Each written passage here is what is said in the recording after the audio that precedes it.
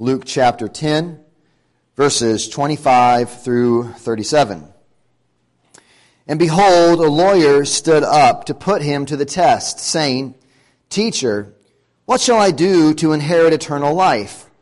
He said to him, What is written in the law? How do you read it? And he answered, You shall love the Lord your God with all your heart, and with all your soul, and with all your strength, and with all your mind, and your neighbor as yourself. And he said to him, You have answered correctly. Do this, and you will live.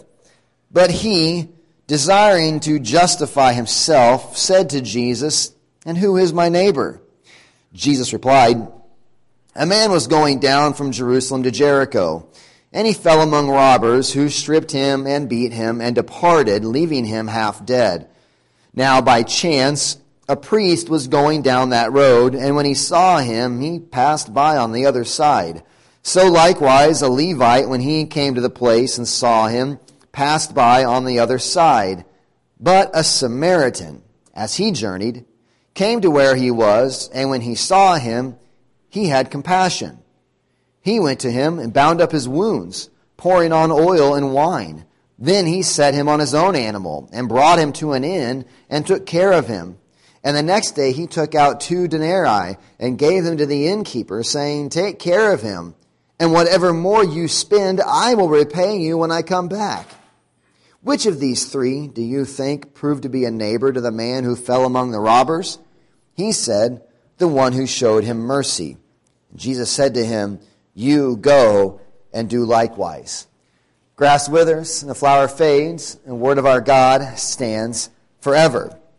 So this morning we're in a passage from the Gospel of Luke. It's very familiar to most of us. If you've been around church much at all, you know the parable of the Good Samaritan. And in fact, if you've never been in church, even in our culture today, you kind of understand the story of the Good Samaritan. You know what it's about. The term has kind of flown into our popular culture, this understanding of what it means to be a Good Samaritan. It's this idea in our culture today that you're a Good Samaritan when you do a good deed for someone, maybe an undeserved deed, a deed they can't repay you for, or anything in varying degrees that makes you a Good Samaritan. If you drop your wallet in the store somewhere, or you leave it sitting down in the half-price bookstore, which has happened sometimes, and then you go to the counter, and sure enough, someone has brought your wallet to the front, and there's money in it. Who has done that? Someone has been a Good Samaritan, right? And they have found this, and they have brought it. Yes, it was Joel. He's pointing to himself. That was my son that did that. And a Good Samaritan has left all $4 in that wallet and has brought it up to the front. And that is someone being a Good Samaritan. There's countless examples, right, we could have of things like that happen, and we understand culturally what it means to be a Good Samaritan. And so we take that idea, and the culture takes this idea and boils Christianity down to this idea of what it means to be a Christian is you seek to be a Good Samaritan. Well, this might shock you, but that's not the point of the Good Samaritan. That's not the point of the parable of the Good Samaritan. And maybe you're surprised at how did I know Darren was going to say something that was not the point of the parable of the Good Samaritan? But we often do this with the parables and stories like this in the Bible. We take the principles and we turn them into the moral of the story. We turn them into Aesop's fables or something along those lines where it's like, see, this person did this. This is what we're supposed to do. And we make them into the moral of the story. We take the parable of the Good Samaritan and we turn it into a story about how we are supposed to go out and do good for others. But that doesn't go far enough with what the parable of the Good Samaritan is about. The text starts off with this inquiry. We have an inquiry from a lawyer. Jesus has taught. He has said that he's with a group of people likely, and he has this one-on-one encounter with this lawyer who stands up. This isn't Peterson. This isn't some sort of civil lawyer, someone who does your taxes lawyer. This is an expert in the law of God. The first 5 books are called the law. Sometimes the whole thing is called the law of God. This is someone who knows his Bible. That's the kind of lawyer that we're talking about. This is a religious person who understands the Scripture, and he stands up and he gives this inquiry. This is likely a Pharisee, and his inquiry is, what shall I do to inherit eternal life? It's a very good question. Super question. It's a question that is not asked nearly enough in our culture today. What must I do to inherit eternal life? That there's a concern that after this whole thing, this whole party we're all involved in is over, then what? It's a question that isn't asked quite often enough. The Pharisee probably doesn't really ask because he wants to know. He's trying to trick Jesus a little bit. Can he stump the teacher a little bit? Questioning is not, it's not like he's kind of challenging Jesus in the midst of this conversation. But he does inquire, what must I do to inherit eternal life? And responding to the question that the man asked, there in your inserts, the first quote from J.C. Ryle, if you want to follow along with me, responds to just this question, what shall I do to inherit eternal life? J.C. Ryle says, it's a question which deserves the principal attention of every man, woman, and child on earth. We are all sinners, dying sinners, and sinners going to be judged after death. How shall our sins be pardoned? Wherewith shall we come before God? How shall we escape the damnation of hell? Whither shall we flee from the wrath to come? What must we do to be saved? These are inquiries which people of every rank ought to put to themselves and never rest till they find an answer. It is a question which unhappily few care to consider, meaning not many, unhappily few. There's not many consider this. Thousands are constantly inquiring, what shall we eat? What shall we drink? Wherewithal shall we be clothed? How can we get money? How can we enjoy ourselves? How can we prosper in the world? Few, very few, will ever give moment's thought to the salvation of their souls. They hate the subject. It makes them uncomfortable. They turn from it and put it away. Faithful and true is that saying of our Lord's, wide is the gate, and broad is the way that leadeth unto destruction, and many there be that go in thereat. Emphasizing and pointing out the importance of this question, what must I do to inherit eternal life? And the lawyer is right on track. This is an important question, good question to ask. But Jesus goes a little deeper. He doesn't, this question asks, what must I do to inherit eternal life? Jesus, being a good teacher, answers the pupil with a question. Well, what do you think? What do you read? He answers him, what is written in the law? How do you read it? He responds with a question back, what is written in the law? And just another excursion. Just pause for a second. Fascinating where Jesus points this person who is seeking truth. This is the incarnate Son of God. He's a prophet of the highest caliber. Every word Jesus spoke was the voice of God. He is the Logos. He is the Word of God. Everything he spoke was as if God was speaking. But when Jesus gets asked this question, what does he tell the man to do? He says, get your Bible out and take a look. What's your Bible say? That's what he's saying to this man. It's incredible to think about the Son of God, the voice of God himself. When this man comes with this question, he says, what does your Bible say? What do you read that it says? How do you read it? Continuing on with this next comment from J.C. Ryle, he says, let the principle contained in these words be one of the foundation principles of our Christianity. Let the Bible, the whole Bible, and nothing but the Bible be the rule of our faith and practice. Holding this principle, we travel upon the King's highway. The road may sometimes seem narrow, and our faith may be sorely tried, but we shall not be allowed to greatly err. Departing from this principle of listening to the Bible, departing from this principle, we enter onto a pathless wilderness. There is no telling what we may be led to believe or do. Forever let us bear this in mind. Here let us cast anchor. Here let us abide. It matters nothing who says a thing in religion, rather an ancient father or a modern bishop or a learned divine. Is it in the Bible? Can it be proved by the Bible? If not, it is not to be believed. It matter nothing how beautiful and clever sermons or religious books may appear. Are they in the smallest degree contrary to Scripture? If they are rubbish and poison and guides of no value. What saith Scripture?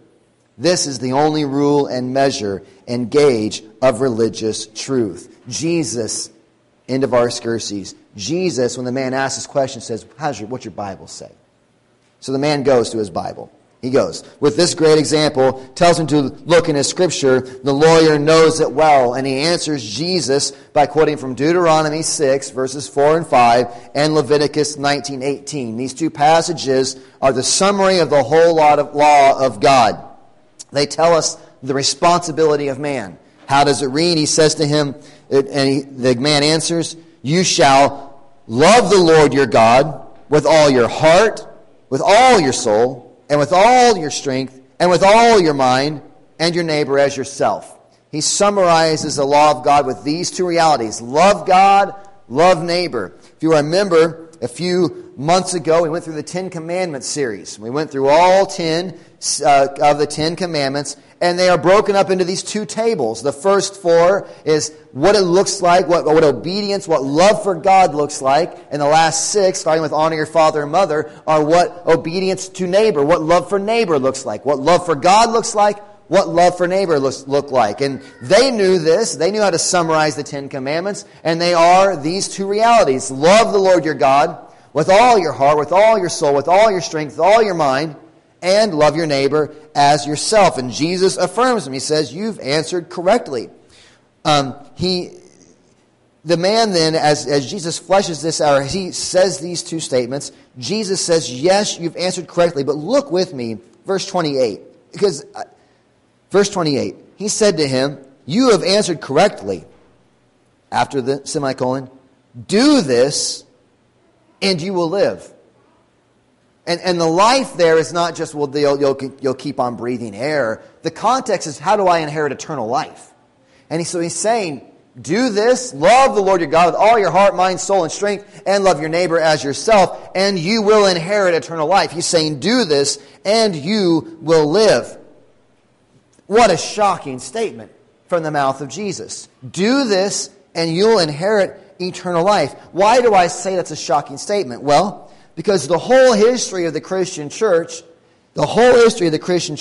has been this declaration, Ephesians 2, 8, and 9, that we are saved by grace through faith, not of works, so that no one can boast. But here Jesus is saying, yeah, do these two things. Love God with all your heart, all your mind, all your soul, all your strength, and love your neighbor as yourself. Do this, and you'll live. Jesus is teaching works salvation here. We might want to look into what's going on at this point. Does Jesus believe in salvation by works, that they can do these things and they will inherit eternal life? Well, let's see as Jesus fleshes this out, because then he goes on into a story. The verse 29, the man asked, well, then who is my neighbor? Okay, love God with all your heart, mind, soul, and strength. Love your neighbor as yourself. Okay, tell me who my neighbor is.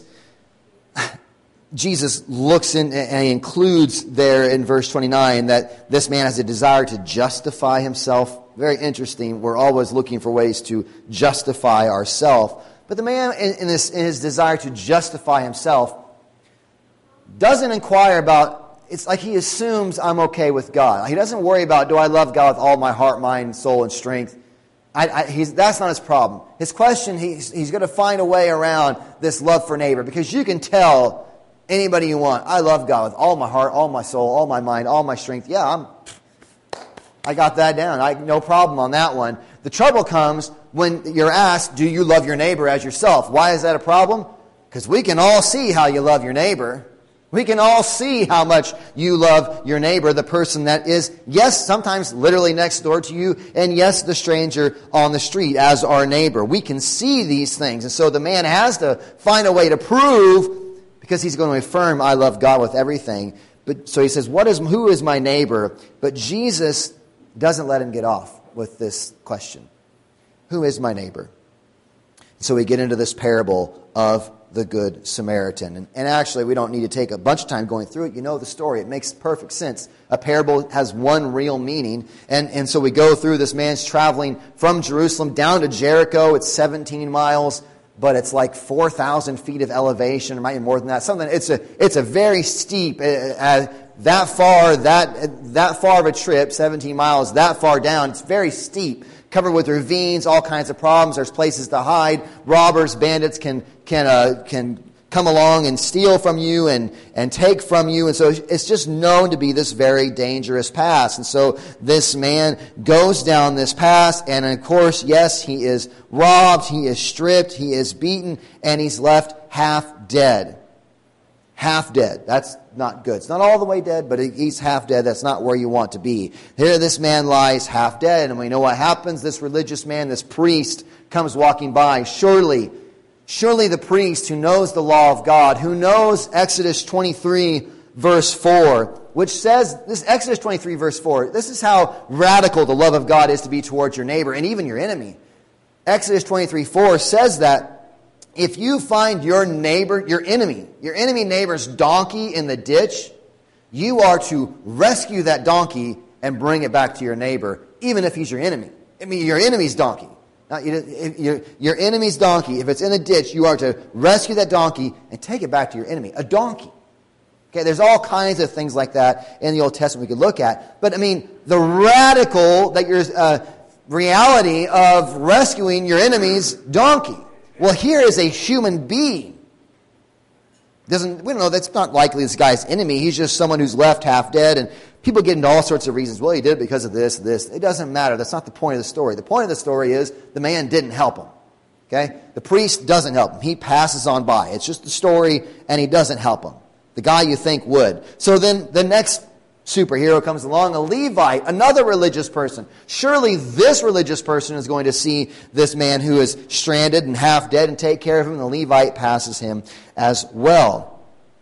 So finally a Samaritan comes along. We don't have time to talk about, they really didn't like Samaritans. Samaritans were a dirty word essentially to a faithful Jew. Long history of why that is. You can look into it. It is interesting, but we don't have time this morning. But just enough to say, it's a scandal that this guy who is the despised person is the one who becomes the hero of the story. But the scandal is that Jesus cast this Samaritan into this role, and Samaritans are not liked by the Jewish people. Listen to all the things this Samaritan does for this guy. He doesn't know him. He's half dead on the road. This is what the man does for him. I got a list of 8 things. First of all, he has compassion on the man. Secondly, he binds his wounds. The man's bleeding, he's been beat up, and so he gets his hands dirty, and he binds up the man's wounds. He puts oil on him and wine on him. Wine, I suppose, is some sort of disinfectant. Oil just makes it feel better. I don't know. He puts medicinal treatment. He treats him, hands-on treatment to this man. Fourthly, then he puts him on his own animal that he'd been riding, and then he walks him. He doesn't drag him along behind him. He gets the guy, ministers to him, gives him some medicine, puts him on his own animal, and then he takes him to the nearest inn. But he doesn't just drop him off. I mean, that's pretty merciful right there, isn't it? Find somebody, give him some medicine, help fix him up, give him a ride to the inn, to the hospital. That's pretty generous. The guy doesn't stop there. He takes care of him all night. He stays with him all night. And we know that because the next day he wakes up and he's there to pay the innkeeper. So he stays there all night taking care of this individual. And then he puts down 2 denarii on his rent. So he says, here's 2 denarii for this man to stay here. From all of my studying, this is his basically it's 2 months' rent that the Good Samaritan pays for this person who's been left half dead. So all of these things he's done along the way. This is being a good neighbor. An understatement of the year. Being a good neighbor. Has done all these things for him. Taken care of him. Given him a ride. Paid for 2 months' worth of rent. Then he says, I'll be back. And anything else that he accrues, charge it to me. I'll pay for it. That's the story of the Good Samaritan. By our world standards, We've done things to be called Good Samaritans. We've turned in wallets. We've done nice things. I've caught dogs sometimes out working and put them back on their leashes at their house. No one ever knew it except for you all now, so you can think I'm pretty impressive. But put them back. I've driven by and sometimes the garbage can's blown over and sometimes I'll actually stand it back up and even pick up the garbage and put back in so Dennis doesn't have to. We've all done Good Samaritan things. And beyond that, we all feel pretty good when we see a needy person. Maybe we give them a sack of groceries or we help them with something or we help them with a gas bill or an electric bill or anything like that. Or maybe walking through the city and we drop money into a homeless person's cup or maybe Maybe we've given anonymously to people in a time of need. You see someone struggling at the end of the Walmart parking lot, so you go back in, you buy a bag of groceries, and that is generous. That is generous. That ain't nothing compared to this story of the Good Samaritan. Quantitatively, not in the same camp. This man is incredibly, neither you nor I have ever lived up to this definition of what it means to be a good neighbor. There's only one person that you care that much about. Yourself.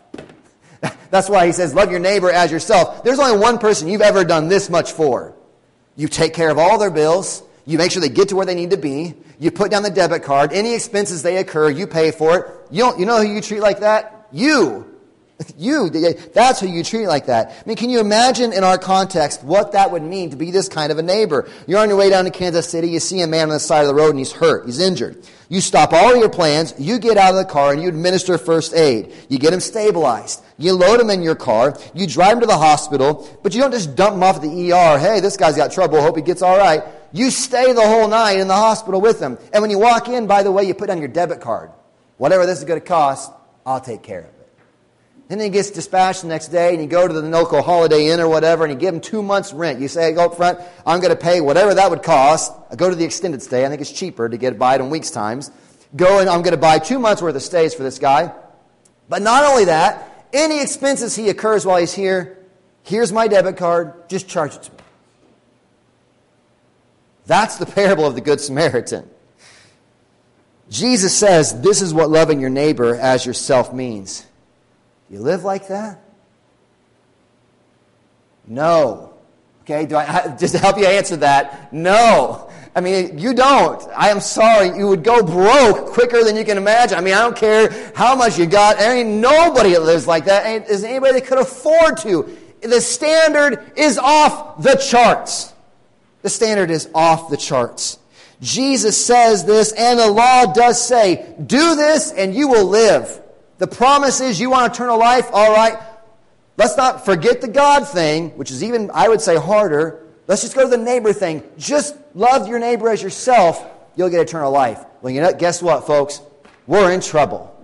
If that's the point, is to be a good Samaritan like this man, I give up. I'm trying to take care of my own family. I ain't got no money to take care of. I mean, this is incredible. The standard is off the charts. Jesus crushes this man by pointing out his shortcomings and failures to truly love his neighbor as himself. No need to prove how he doesn't love God with his everything for a second. He's crushed, and if we're honest, we all are. The parable of the Good Samaritan, on its basic face, is not a story about how we should live to inherit eternal life. It is law that crushes. He's not trying to get this guy to try to live up to some standard. He's putting this guy in a bind to where he has to stop looking to himself and look somewhere else. To stop looking to himself and to look to somewhere else. The parable on its face is not a story of how we should live. It is a story of how crushed we are by our own sinfulness and our own selfishness. That's why this last quote from Geldenhuys writes, says, the irrevocable word of God still remains valid, that he who observes the law perfectly will live. Still true. He who observes the law perfectly will live. He who always loves God with everything, and his fellow man will inherit eternal life. But alas, no man has ever been able to observe this law perfectly, nor can anyone do so. And because no imperfect observance of the law, however excellent it may be, can be accepted, and because the judgment of God that the soul that sins, even if only on a single occasion, shall die, is just as irrevocable, we know that no man can ever inherit eternal life on the grounds of his own merit. But God be praised that Christ Jesus as man lived a life of complete love toward God and men, and as the entirely innocent one endured death for us on a cross, forsaken by God, so that by faith we are absolved from the death we deserve and inherit eternal life. I'm going to stop there because it's getting ahead of us, but the parable of the Good Samaritan is not the gospel. It is not the gospel. Do this and you live. It's crushing law. It's crushing law. Oh, yeah, do this and live. Okay, here's the standard. I can't even see it. It's so high. can't even see it from where I am. The point of it is not, all right, let's get to work. It is, well, I hope there's something else because I'm in trouble. That's the response. I hope you see that, because your next decision, if you don't see it that way, if you can't look up and say, I can't even find the top of, I can't even locate the bar to jump over, it's sodomite. If you don't see it that way, your next decision you're never going to come to. You got to see it this way. The bar is so off the charts. We haven't even got into this morning how to love God with your everything. Heart, soul, mind, and strength, every moment, every second of every day, even right now. Are you loving Him with all your heart, mind, soul, and strength? Is any bit of you thinking about the Super Bowl tonight? It is now. You're in trouble. All your heart, soul, mind, and strength all the time. The bar, you can't see it. It's crushing. It's crushing. And if you don't see it that way, you're never, and the impossibility of it, you can't see for your eyes to look somewhere else. This is why Paul takes his argument in Romans. Takes these first 3 chapters telling how both Jew and Gentile break the knowledge of God and the law that they have. And he says, chapter 2, verses 6 through 10 of Romans, says this of God: He will render to each one according to his works. To those who by patience and well-doing seek glory and honor and immortality, He will give eternal life. But for those who are self-seeking and do not obey the truth, but obey immorality or unrighteousness, there'll be wrath and fury. There'll be tribulation and distress for every human being who does evil, the Jew first and also the Greek, but glory and honor and peace for everyone who does good. Oh, all right, I like the sound. We think we like the sound of that until you hear the standard of what good is. Boy, that's great. All these things for those who do good. Well, that's me, right? No, that ain't us. You're not the Good Samaritan. That bar is not even visible to us. Paul here is telling them how their good works can save them, but the problem is that he is simultaneously crushing them in Romans with the reality they have no true good works and no righteousness in and of himself. What other hope is there? Good Samaritan crushes us. What good hope is there? What other hope is there? We've seen the inquiry, the responsibility, the impossibility of this parable. Now the grace of the parable. This is not to be read as strictly an allegory, but it is interesting to think about the imagery that is seen there. So often in this parable, we see ourselves, we're supposed to be the Samaritan. And that is a good application. That is where Jesus says, go and do likewise. That is right. But there's a way of looking at this. Just for a second. Can you see yourself as the man left half dead? Can you see yourself as the person left on the side of the road that is desperate for someone to come along and rescue you? Can you see that? The reality is that though we are crushed by the high demands of the law, we are the ones left dead by our own sinfulness. There is one who has come, and he was not crushed by the law's demands. He instead fulfilled them. And after fulfilling all righteousness, and he was crushed then, not by his own deservingness, but by taking our sin upon himself, standing in for us as our substitute. He was crushed, taking our sin upon himself. He then was the ultimate good neighbor, who doesn't just provide by doing all these things. He lays down his very own life for those who were still his enemies. While we were yet enemies, Christ died for us. God shows his love for us. In that while we were yet sinners, Christ died for the ungodly, for his enemies. He's the ultimate good neighbor. Paul continues on in Romans 3, but now the righteousness of God, this bar we're trying to get over, the righteousness of God, to be right in God's sight, has been manifested apart from the law, apart from achieving this Good Samaritan status.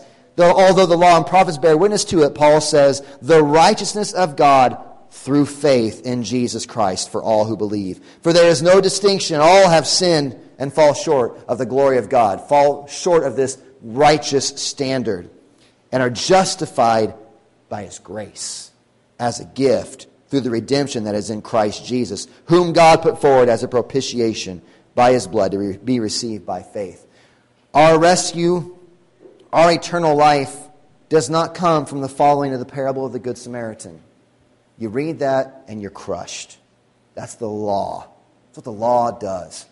It says, get to jumping and good luck to you, and you're going to fail.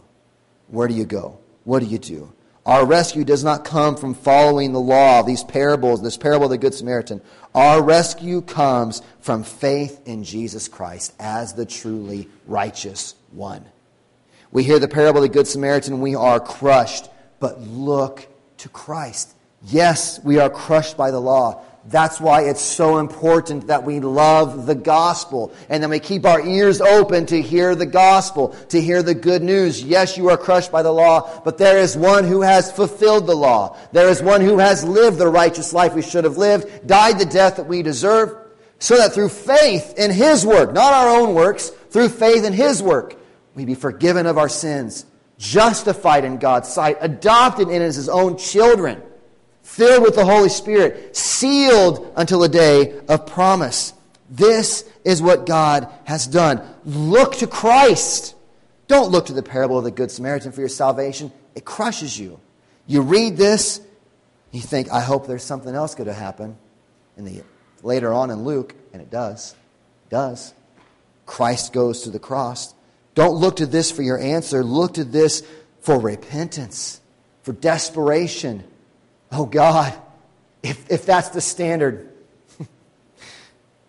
I need something else. And there is. Look to Christ. Trust in His righteousness for you. Trust in His death as your stand-in, receiving your punishment for failing to love God with your everything and for not loving your neighbor as yourself. Look to Christ. Trust in Him and rejoice. And then and only then are we empowered by the activity of the Holy Spirit within us to go in our joy of that reality, this joy that we are forgiven, this joy that we are adopted into the family of God and receiving the Holy Spirit, empowered by the Holy Spirit, are we then empowered to then go and truly love as we have been loved. Not perfectly, but yes.